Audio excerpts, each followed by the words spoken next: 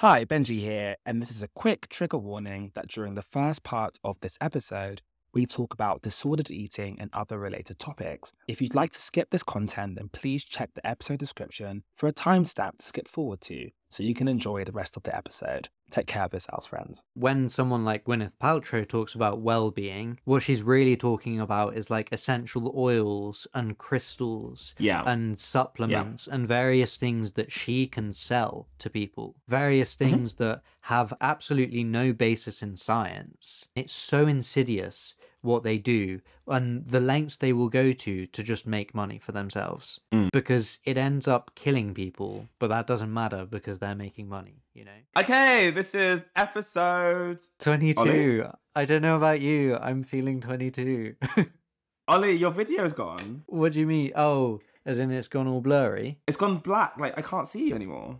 I mean, that's probably just like your internet. It said live video will return when their internet improves. It's you. Oh, shade. Okay, well, let's hope that returns. On my screen, you are like literally a potato.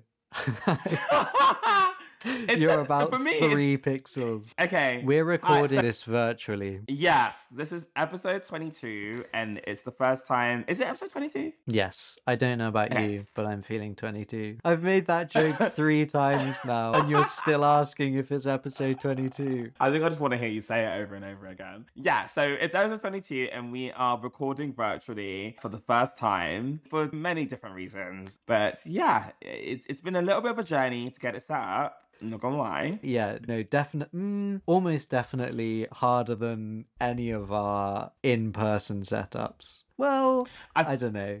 It's been an hour. I feel like it has been an hour. I feel like the first time we set up was similar. Yeah, true. Well, this time at least, maybe it will, allow us to, like, record the podcast in Bali or whatever. That's my goal. My dream is to just be, in Bali recording the podcast. I love that for you. Anyway, how are you, Benji? I'm all right. Things are moving. My book is still out. Hope this helps. How to be kinder to yourself and others. So please do check that out at Amazon and Waterstones. It has been really cool to see more and more people finish the book and tell me how they feel about it. A library shouted me out the other day in Dublin. They had me stocked, which was like a really, really cool. Because I don't know about you, International the Queen. library was such a the library was such a safe space for me growing up. I was that kid who used to not want to go and play football with the boys, and I'd want to just like stay in the library at lunchtime and read. My parents used to take me to do. There was this book thing. I don't know if you did it, Ollie. But it was this thing that kids did in like the holidays. Local libraries organized it. There'd be like lists of books to read, and they'd be graded by like color. Grade 2 would be yellow or something and be aimed at like a certain age group, and there'd be like 30 books on it. And if you read 3 books, you got a prize. If you read 5 books, you got a prize. If you read 10 books, you got a prize. If you read all of them, you got like an amazing prize. Did you do something like that? I remember that scheme. I didn't do it myself on account of not being a nerd. Boom, roasted. It's funny because I am the biggest nerd around. I was literally gonna say, if either of us are a nerd, it's you. I think actually I was a bit like, I'm fully just like bragging here with no substance to this, but I think I was a bit too like beyond doing those schemes, I was like reading above that level. Okay, well, you didn't let me finish because I used to be a couple colours ahead of my actual colour, like every time. Yeah, okay. But I'm just saying, like, I was a very advanced reader. No, that's not what I'm saying. My suggestion was that I was past every colour, not just like past the colour for my age, you know what I mean? Which just absolutely isn't true. I'm just making this up on the spot. I have no recollection of it whatsoever. But yeah, no, I don't think I ever did those things. And although I am a nerd, I was playing football with the boys rather than spending lunchtimes in the library. Oh, she's special. She is. She's a pick-me-gay. So, Ollie, I still can't see you. Well, I can see me, and that's the important thing. Well, it's kind of not, but I kind of need to see you so I can see your reaction. For I know you're like fobbing me off right now. Yeah, I'm actually just naked right now, so that's fun. Now things just got really awkward. Okay, Well, let's start the podcast and hopefully you come back. So, what are we discussing today, Ollie? We are discussing Gwyneth Paltrow and her recent controversy. We are discussing Gary Lineker and his recent controversy. You have a no nuance, I believe. So my no nuance is about caveating. Okay. I'll leave it at that, yeah. And then we're starting with a comment from our Roald Dahl episode 20. And that comment is, censorship is never the answer. Thoughts, or rather discuss. That's a very short and sweet comment. So essentially, for those who haven't listened to that episode, if you haven't, please do go back and listen to it, episode 20. It's one of our best ones, I think. And we're essentially talking about Roald Dahl's publisher, so the publisher of Roald Dahl's children's books, decision to release new versions of his books that have been edited slightly to be more inclusive and more sensitive for a newer, younger, progressive audience, essentially. So words like facts have been removed and some misogynistic descriptions have been removed. And essentially, the purpose of it is to just make the books more commercial, really, and drive more sales and attract newer readers as well. But a lot of people who are very anti, quote unquote, wokeism and lefty libs have kind of been an uproar about it, saying that the book shouldn't be changed. And I guess this person is on that side of things. We did a TikTok about like removing the N-word from books that are taught and read in school and read out loud in school, like Of Mice and Men. And yeah, someone said censorship is never the answer. And before I speak on it, I wondered if you have any thoughts on that.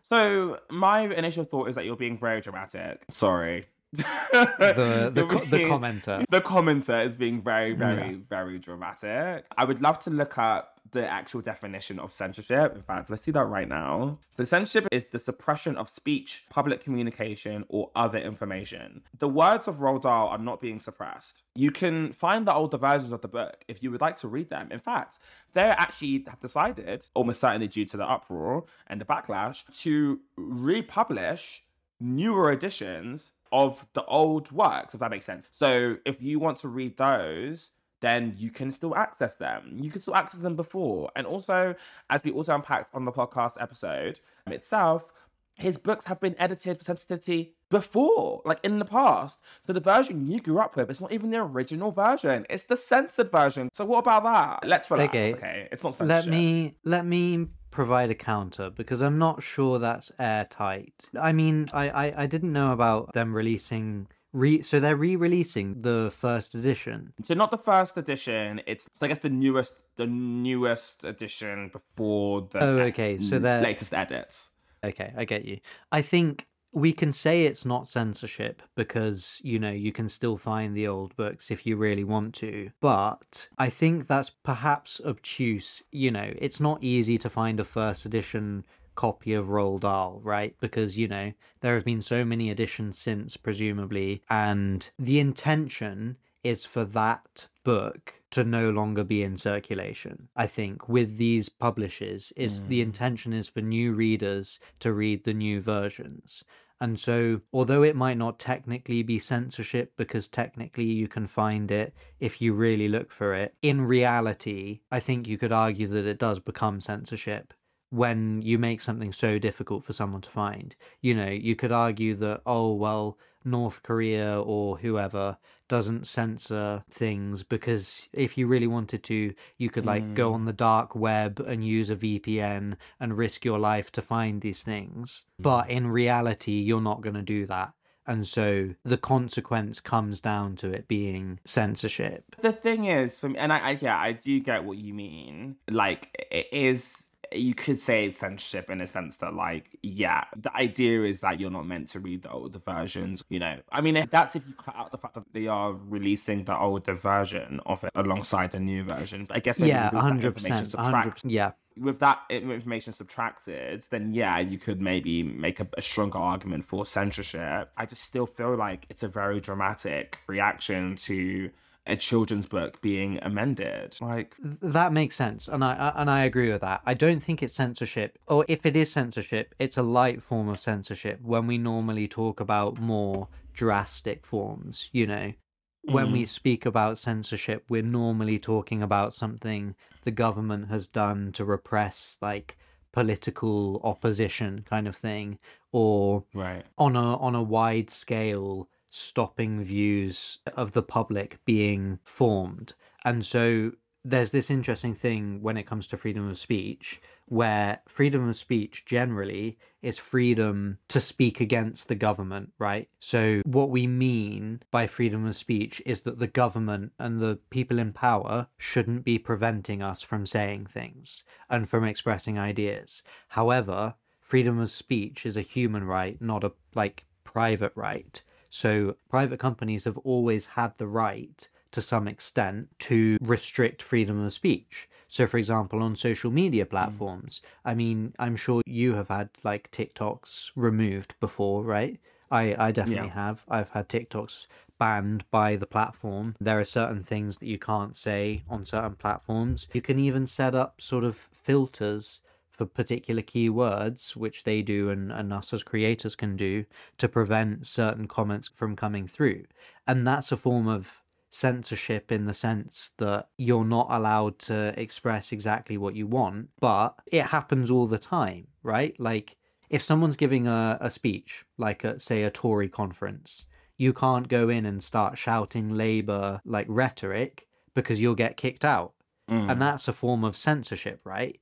But the whole point is that censorship happens all the time. People are told to stop talking, you know. Having to raise your hand at school is a form of censorship. If you're going to talk about censorship by private entities towards other private entities, then it sort of loses all meaning in that sense. Because really what we're worried about is censorship of the government, from the government towards its people. So it's very dramatic, as you said, to call this censorship when it's not. But even if it is, the idea that censorship is never the answer is just wrong, in my opinion. And my opinion is quite educated, given this was literally the topic of my legal masters at Oxford. It was freedom of expression, and to what extent. Yeah, at Oxford University. You went to Oxford? I actually did. No way. My initial research proposal was to what extent is censorship the way forward for combating vaccine disinformation on social media. So I had to look into, you know, how useful is censorship.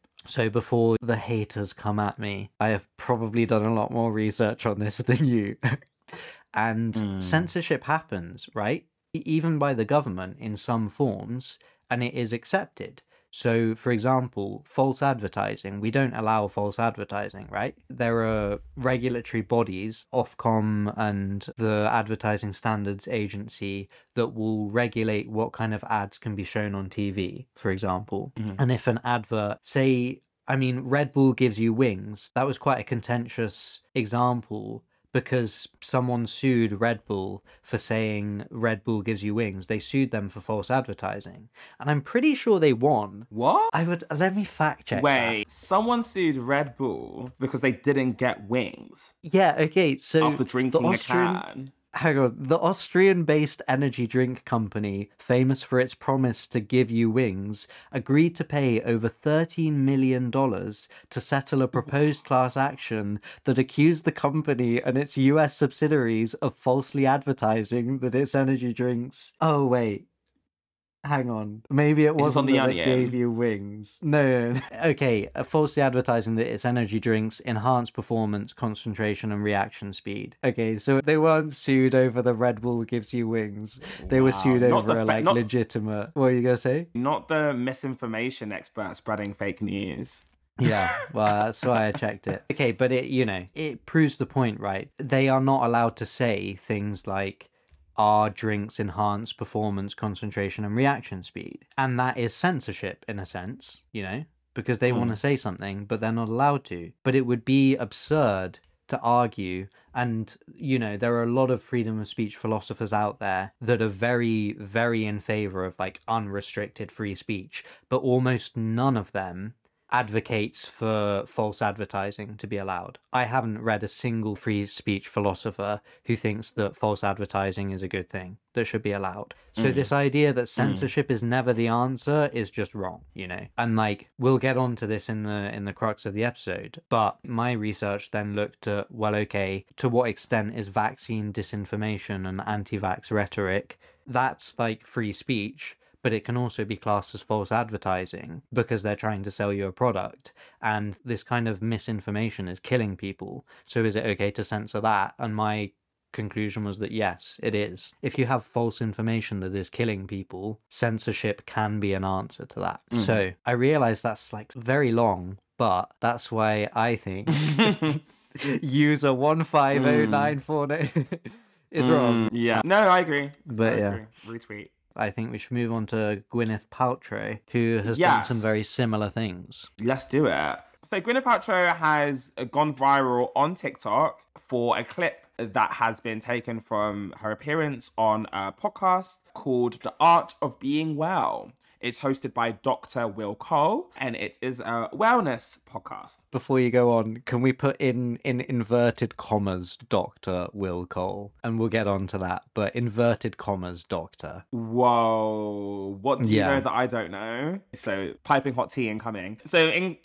Dr. Will Cole, quote unquote, as he calls himself, is asking Gwyneth about her meticulous daily routine. Gwyneth Paltrow is, of course, the actress and also the founder of Goop, which is like a lifestyle brand.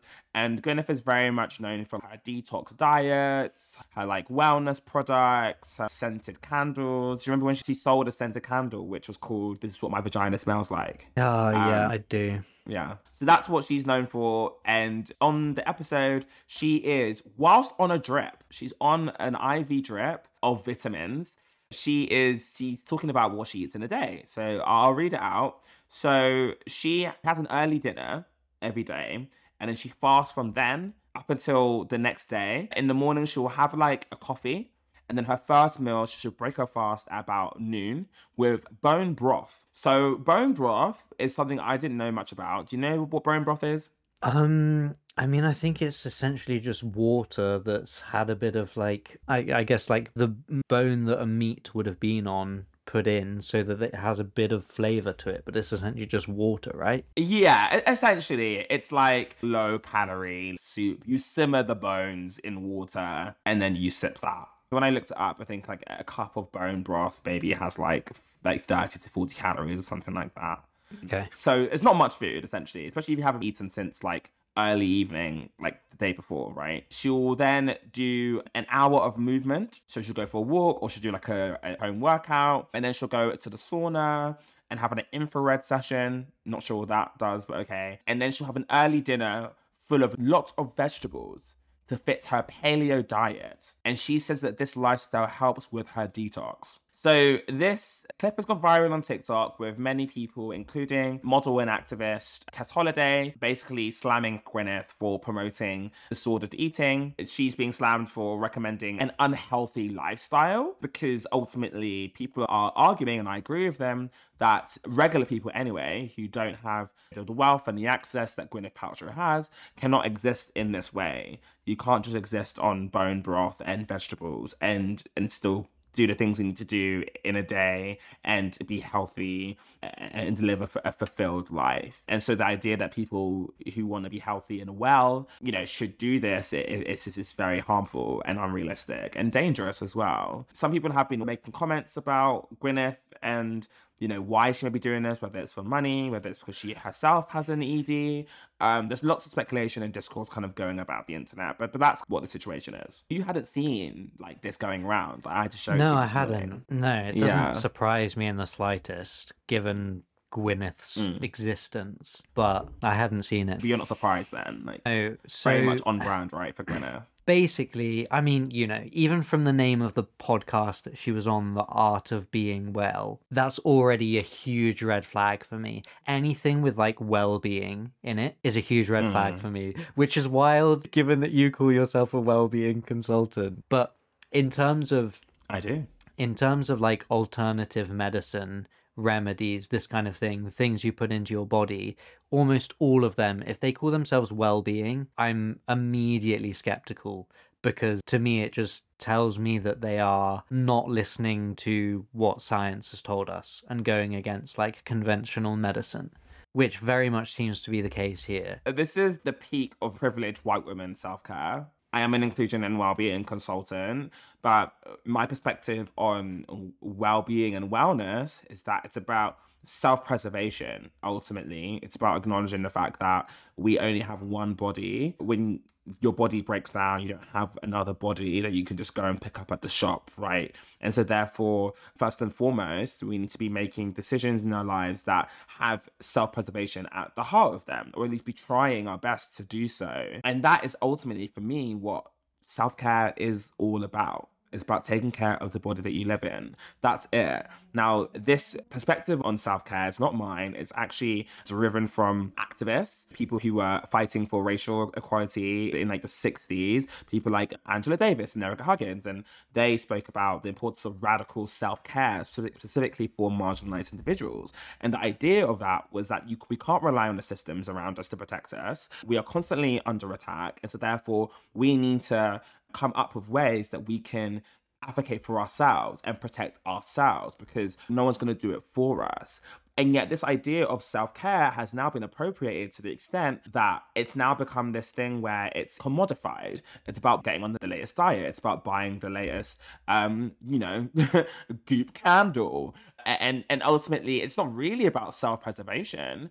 It's about being perceived by others to be living a superior lifestyle. Someone like Gwyneth Paltrow feels very confident sitting on this podcast telling us about her wild eating habits without any sort of thought about the harmful impact of that, because ultimately she feels like the way she lives is a badge of honor, because ultimately that is where the conversation about wellness, that's where it's led to.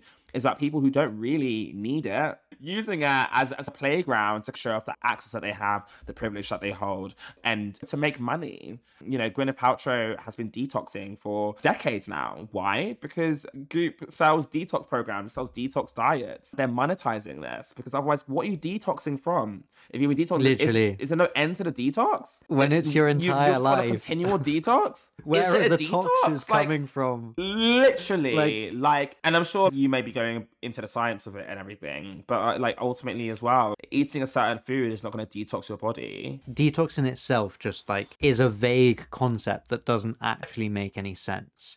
Like, sure, you can maybe flush particular things out of your body by just drinking water, but flushing out, they're imposing this idea that flushing out is a good thing when it isn't necessarily the case. But yeah, what I wanted to pick up on is like the kind of well-being that you're talking about, right, that Erica Huggins and Angela Davis come up with is to do with, for example, getting enough sleep. Like taking care of your body because you've only got one body. Yeah. That's not going against conventional medical advice, right? Like, if anything, it's sort of taking that conventional medical advice, getting enough sleep, getting the medicine that you need, those kind of things, right? Yeah, and it's also about advocating for yourself as well and detaching from harmful systems. I've spoken to you about the nap ministry.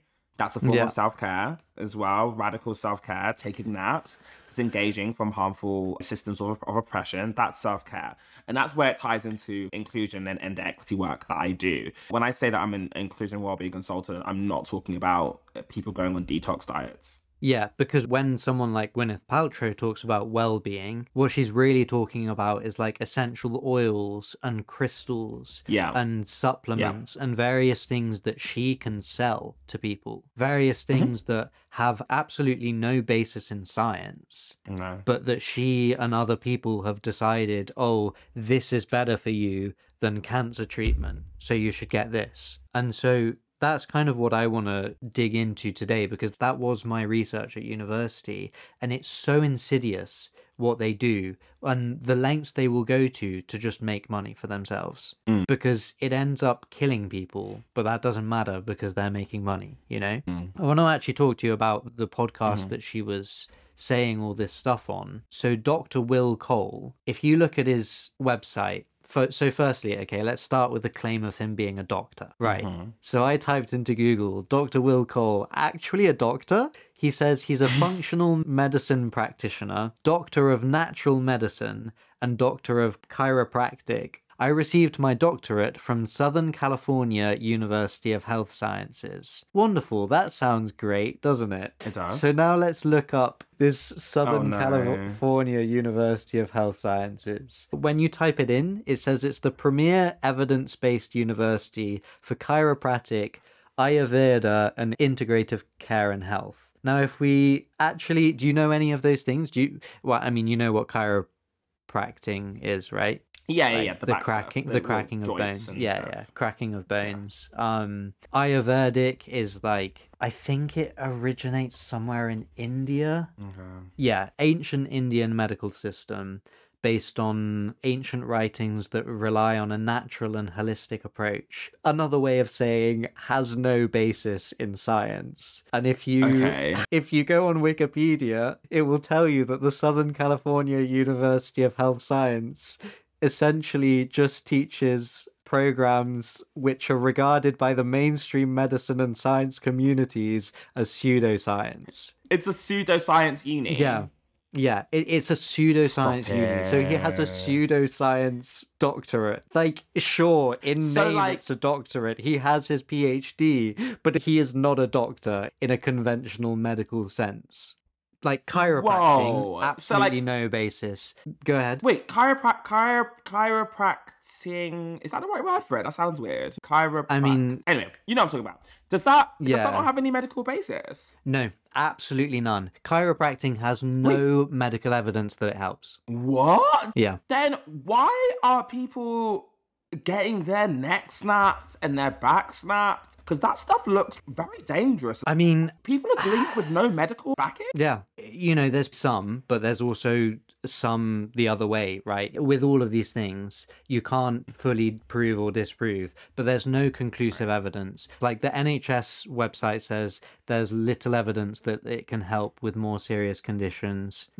Okay, it says it can mainly help with pain in muscle joints, but there's little evidence it can help with more serious conditions. Let me see if I can find anything else. But also, like, the side effects from the treatment can be aches and pains, stiffness and tiredness. So it's like the things it's meant to prevent you from getting, it can also get. Yeah, because whenever I see those videos on TikTok, I'm always like watching through my fingers. It looks so dangerous. Like one mistake, you're going to be done. So, systematic reviews of controlled clinical studies have shown that chiropractic has no evidence that it's effective, apart from maybe for back pain. And that's not even like wild. Yeah. So you can become a doctor of chiropractic, but that is not the same as a doctor of medicine, right? No. And this is the thing with this Dr. Will Cole and with so many of these internet doctors is they will get a doctorate and call themselves doctor name, but they are not a doctor of medicine. And so it's very like underhanded.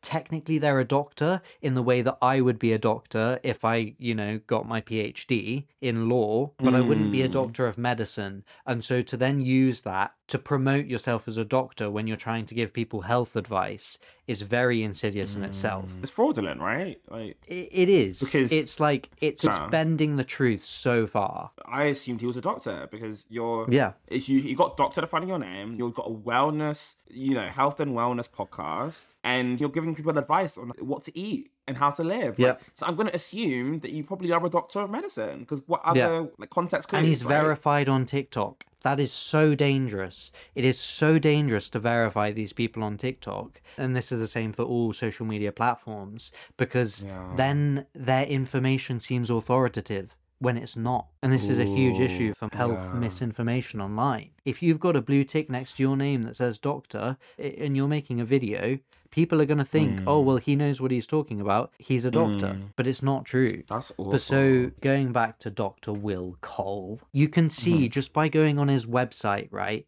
You can see how awful it is and how obviously untrue. So he talks about like the difference between conventional and functional medicine. So he's a functional medicine practitioner, which means, like the alternative health stuff. And if you look at what he says about the difference between functional medicine and conventional medicine, that functional medicine is about, rebalancing the body's underlying physiological systems and making it kind of at peace with itself, right? And on his website, one of the little blog post sections that he's done is overcoming chronic illness naturally. He says, based on cutting-edge science, functional medicine offers a whole new way to understand and look at chronic illnesses, from diabetes to depression, heart disease, hypertension, autism, allergies, anxiety, and more. And the core concept is that chronic illness is an outcome of imbalances in the body. So blood sugar imbalance, insulin resistance, hormonal problems upset the body, and this, in conjunction with a poor diet, lack of essential nutrients, emotional stress, sets the stage for chronic disease to develop. So to put that into a concise summary, what he has just said is chronic illnesses and things like autism can be cured by having a better diet and being less stressed. Oh my gosh. It is so wild to suggest that you could cure autism with a diet. And that is what he's suggesting. And that's what he's going online and telling people with his doctorate degree. The idea of curing autism is, in itself is like horrific, right? What do you mean? Yeah. That's getting into like anti-vax like territory, right? Yeah, of course. In terms of like people thing. not wanting to vaccinate their kids in case they get like autism. Yeah. Alternative health and anti-vax is very intrinsically linked, because the whole idea that, you shouldn't get a vaccine because of all these unnatural things it has in it, you should use our alternative remedies to help boost your body's immune system instead. That's kind of like at the crux of anti-vax. I won't say it for this guy particularly because I haven't looked, but most of these people that are promoting alternative health remedies are saying vaccines are bad, you should buy my supplement instead. You should buy my book about how meditation can help cure your COVID. And this is something that Gwyneth Paltrow herself did. She said when she was recovering from COVID that, my paleo diet and like my detox stuff. Hang on, let me find exactly what she said. She suggested that her recovery from COVID was because of her keto and plant-based diet. And she used her platform during COVID to sell her supplements and her essential oils and all of these things. And this is exactly what anti-vaxxers do. I think I've spoken about this on the podcast before, but there are 12 people in the States that are responsible for the majority of vaccine disinformation that you find online.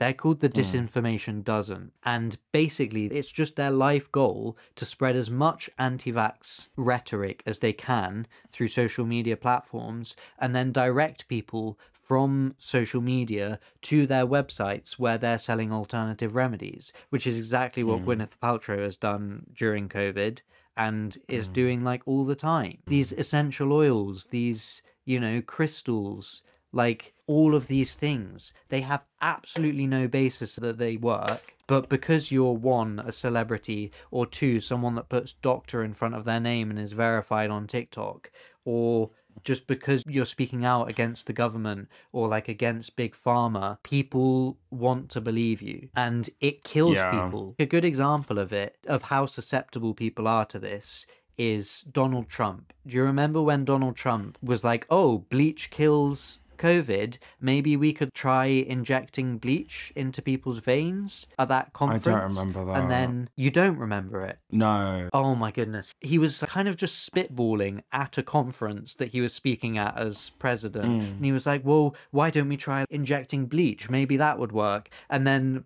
the president's office had to very, very quickly issue a statement being like, please do not do this. You will die. Like, don't do this. He just said that and he wasn't thinking. They had to fully go back on it.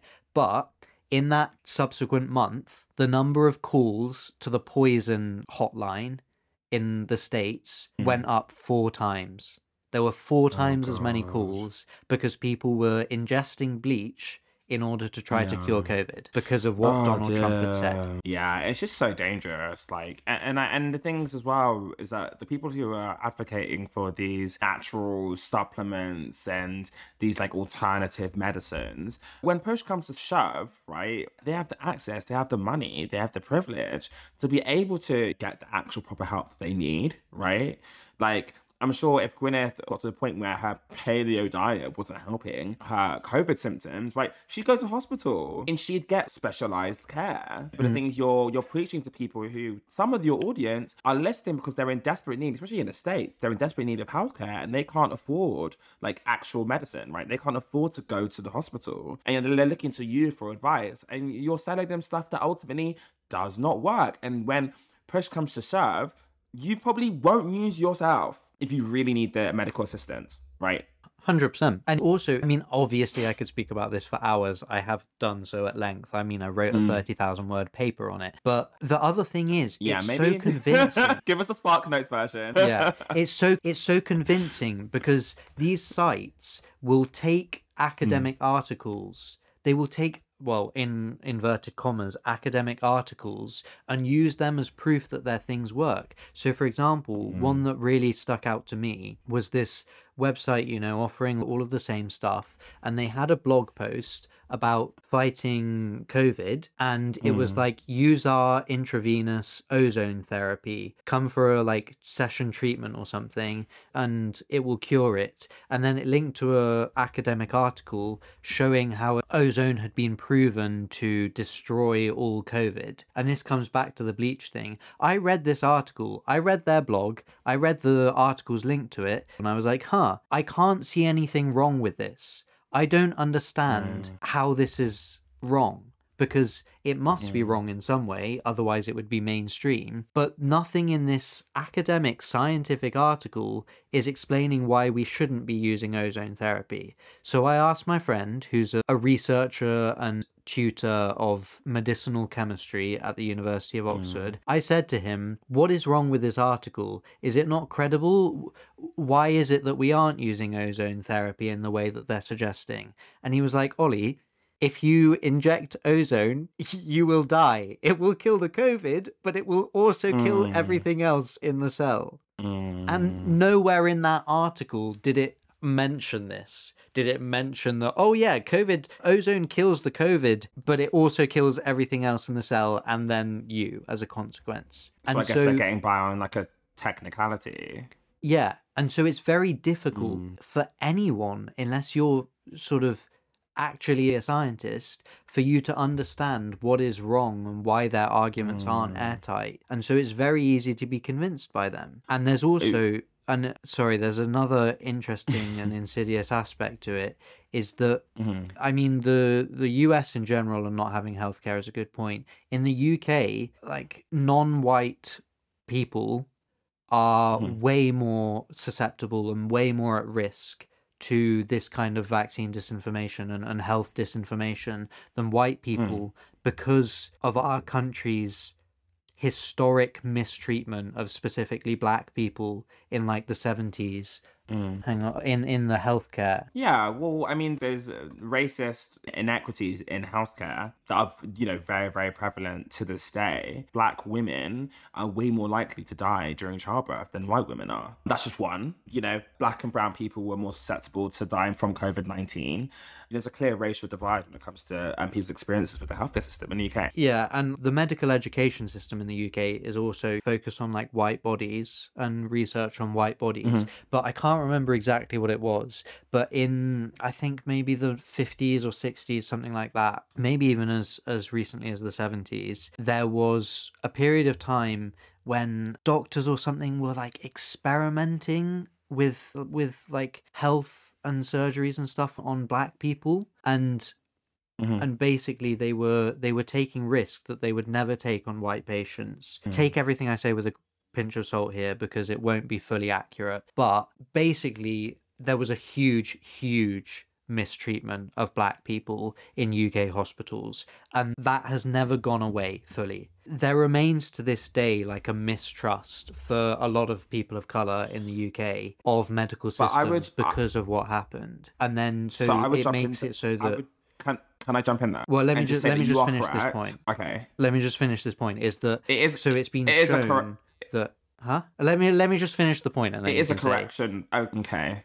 So basically, it's been shown that then people of color have just been more susceptible and more likely to accept this disinformation because of the mistrust of the government and the health services in the UK. The correction I was going to jump in there with is that, like, you make it sound as if it's like a legacy thing, like it's because of what happened then that people are still distrustful now, when there are many examples of racist negligence within the NHS of black and brown people today, right? Yes. So it's not just like it's not like a legacy thing. Like, it is a legacy thing, and it's also a today thing.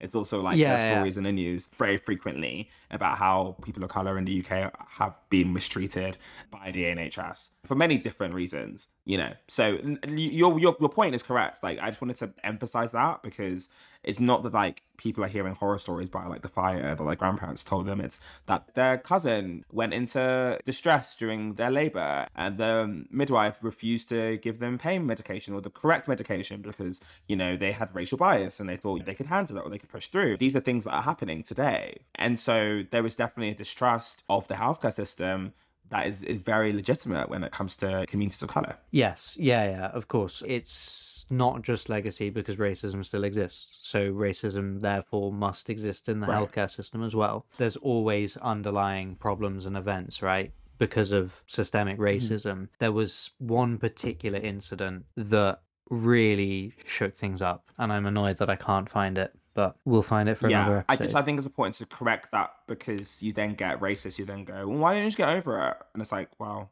yeah, because it's still happening. Yes, it's still very much here. Do you know what I mean? It's not something that's from the history books. Like, it's very much still happening. So people have a right to be distrustful. We need to be acknowledging that and obviously trying to fix those issues. But then also trying our best to work with communities of colour. And that's why targeted outreach is so important, to make sure that these communities are actually, you know, being spoken to in a way that acknowledges the context, but is giving them the information and the support that they need, so they're not led down this dark path by these false doctors and these people spreading misinformation online and offline, you know, when it comes to healthcare and wellness. So yeah, I don't really know how we wrap up on this, but basically, in my personal opinion, Gwyneth Paltrow is absolute trash. Yeah, there's so much more we could say, but I'm also conscious that, you know, we are not ourselves health professionals. So I would say, if you are listening to this and you are somebody who, you know, does want to make certain changes when it comes to your diet, your health, you want to maybe eat better and you want to adjust your diet, please do go speak to your doctor. Get medical advice first, but before you start making drastic changes to your diet and your lifestyle, at the bare minimum, seek experts. And like Ollie has done, do your research. Don't be like me and don't just assume that someone is a medical doctor because they're trying to convince you that they are. People like Gwyneth Paltrow are just trying to make money off of you, and they truly don't care whether you live or you don't. So that's it. Period. Yeah. All right. Time for my no nuance. Your time starts now. Something that is such a tiring drain of energy, if you are somebody who is marginalized, who does have a voice that is underrepresented, is the fact that you have to caveat everything. And when I say caveat, I don't mean acknowledge nuance and acknowledge exceptions, which are important to acknowledge, right? I'm talking about the fact that if you make a point, you have to mention every other instance and situation where your point may not apply or may not be valid, because somebody who is biased against you and what you have to say because of who you are is going to jump on that one exception that you fail to mention, to therefore invalidate your whole argument and your whole point of view.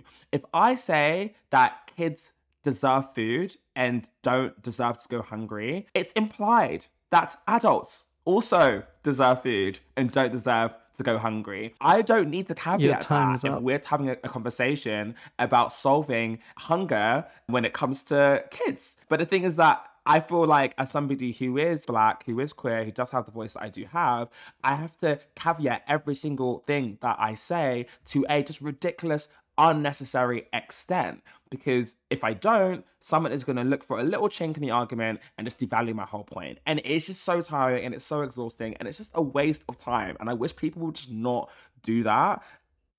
Do you know what I mean? I do. It's interesting. How much do you think is because of oppression and how much is just because it's someone who is on the opposite side to you that wants to like just find any hole in your argument because they disagree? Both of them are intertwined in the sense that it is somebody who is looking to oppose what I'm saying, probably because I'm talking about something that relates to equity, equality, that sort of thing. And they are somebody who is biased in a way that means that they disagree with what I'm saying. So they are going to use a whataboutism, or they're going to find one little instance in which what I'm saying doesn't apply in order to devalue my whole argument. So therefore, my challenge of some sort of system of oppression will therefore be invalidated. I think what it really boils down to is not a desire to seek the truth, but it's a desire to like take someone else down. That's the difference. And if I, as a white person, were to make the same point about like a black issue that you might make, presumably, and I think this would be the case, they would be more receptive to hearing it, right? Without the caveat, to an extent. Yeah, I would say more receptive, but also as well, not looking for any sort of reason to like invalidate what you're saying because of a minor exception. I feel like it's such a waste of time. When we're having conversations, we can't always mention everything. Okay. So now, moving on, Benji. Yeah, Gary Lineker. Gary Lineker is a retired footballer who now does a lot of presenting for BBC, which is the UK's like, well, British... Wait, what does it stand for? British Broadcasting... Broadcast Corporation? Channel? British Broadcasting something. Convention. British Broadcasting Company.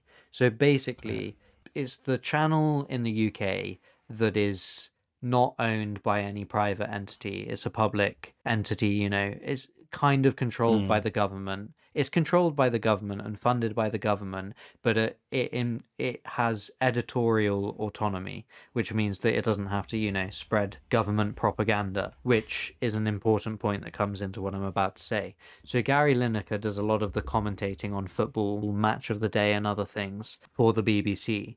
And recently he tweeted out to his huge, like 9 million Twitter following, that he tweeted out against the immigration policies of the UK. So after the UK announced its immigration policy, Gary Lineker tweeted, "There is no huge influx. We take far fewer refugees than other major European countries. This is just an immeasurably cruel policy directed at the most vulnerable people in language that is not dissimilar to that used by Germany in the 30s. Basically, what he did was he likened our immigration policy in language to the uprising of the Nazi Party in Germany in the 1930s. And went against the government, right? He spoke out against what the government is doing, which is, he thinks, a bad thing. Just to specify what he was talking about as well, though, Suella Braverman, who is the Home Secretary, has described people coming to this country as an invasion, right?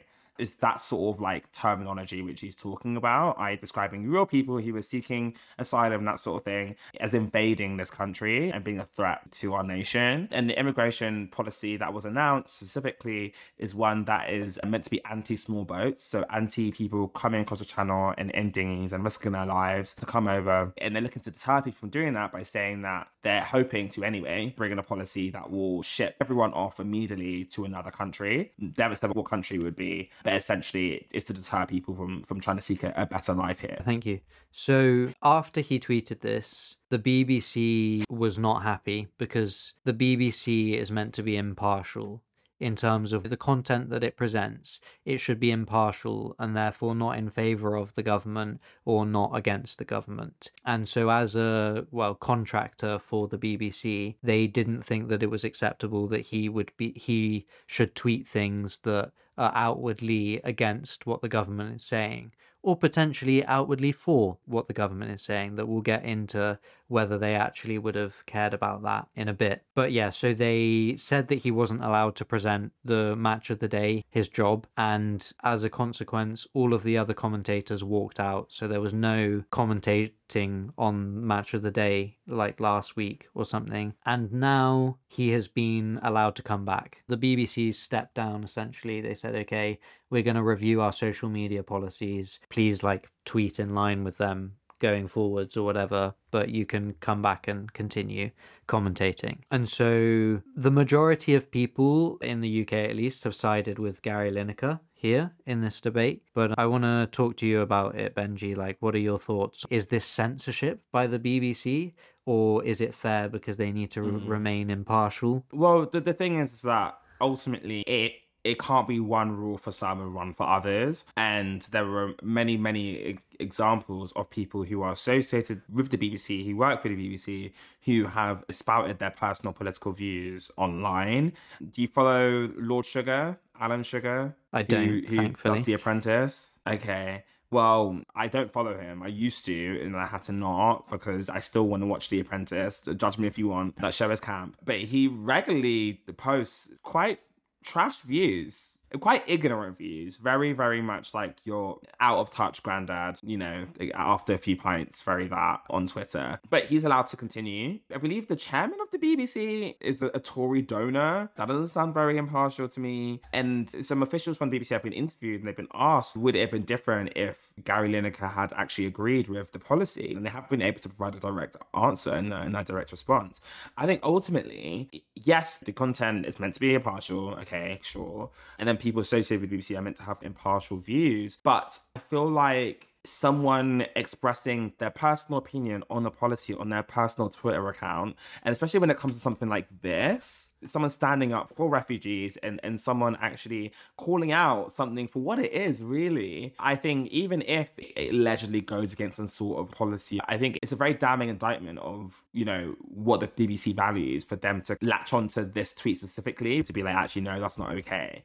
Do you know what I mean? I think it's just very telling. I want to kind of be a bit cheeky here. So to summarize, you don't think that Gary Lineker should have been fired or, you know, told to stand down from his position because of a social media post that he made? I think that if the policy is that people who are associated with BBC cannot go on social media and spout partisan views, then that is something that should be applied across the board. And it's not, because Lord Alan Sugar has a show on the BBC and spouts partisan views. There are many other examples that have been surfaced in recent weeks where people are like, well, this happens all the time. But it just seems to be that because it was against what the government is saying and advising, that they latched onto this particular situation. And of course, because the topic of immigration is a hot button issue, I guess. That's one part of what I'm saying. And then also another part of what I'm saying is that ultimately, even if there is this kind of rule in place, even if they had the right to say something about it, the fact that they chose to say something about it and to get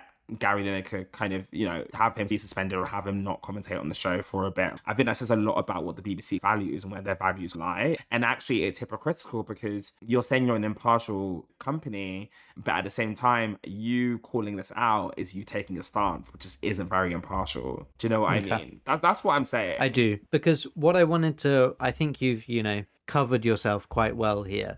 But what I was gonna do was draw a parallel that I'm sure some people will be making, in that there have been incidents of people losing their jobs because of something they've posted on social media. And one that comes to mind, and maybe this is a little teaser for next week's episode, but one that comes to mind is the infamous J.K. Rowling tweet that started it all, that was, you know, her transphobic, love who you want behind closed doors, dress however you want, like blah, blah, blah, but firing a woman from her job for like posting on social media that biological sex exists, that's just wrong or something like that, whatever. Anyway, the whole point is that people have been fired from their jobs for transphobic views on social media. And so we presumably, I imagine that you, like I, think that it's not ridiculous to fire someone from their job for being transphobic on social media. No. Like, I think it's acceptable for a company to fire their employees for putting harmful views on social media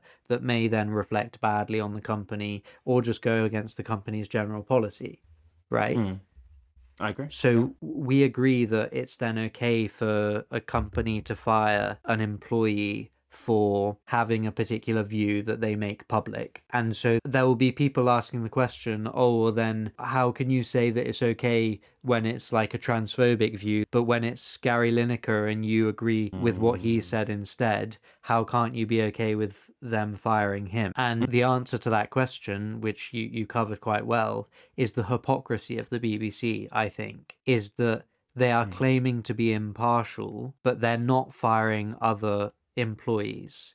So their policy is impartiality. If a normal company has a policy of, progressive ideas and tolerance, and someone goes and says something hateful and transphobic online, then it makes sense why they would fire them, because they don't want to be associated. If that person instead had been posting something pro-trans, then that company wouldn't fire them, because it doesn't go against their policy. But the BBC's line is, we are impartial, so okay, there should be neither pro or anti-immigration views, but it seems telling, as you said, that they're making a fuss about this, but they weren't making a fuss about Lord Sugar or anyone else that's part of the BBC that has expressed views that aren't impartial.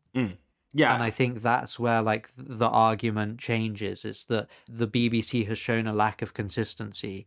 Yeah, 100%. If you're saying that your line is impartiality, then stick to that line. You haven't stuck to it, and you've therefore exposed yourself as actually, a company who doesn't really care about impartiality, but you actually just care about the people who you employ kind of towing the line. And the thing is that we pay for the BBC, right, with our taxes. And so now this becomes a public issue, and one that we all have a stake in. So yeah, it'll be interesting to see how this plays out. And it's interesting because my days of being so naive to think that the press is impartial are long behind me. But when I'm researching a topic, the BBC is one that I go to for a neutral position on stuff, knowing that it's not truly neutral, right? But like a more towards the neutral side of things. And this has kind of made me just rethink that, really. Have you ever thought like the BBC is more towards the neutral side of things when it comes to like political issues? I mean, in general, because that's what it claims to be. The BBC claims impartiality. No other,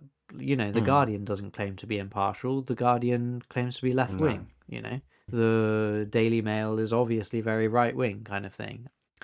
And I mean, there have been issues with impartiality in the past with the BBC. I think scholarly research showed that in its presentation of the Iraq war, it presented things in a more favourable light towards our government than it should have. But for the most part, yeah, I think the BBC is impartial, and the vast majority of British people agree when there are sort of surveys about it. I think it's around 18 million people agreed that it was impartial, whereas only sort of 14 million people felt that ITV and other channels with their news were impartial.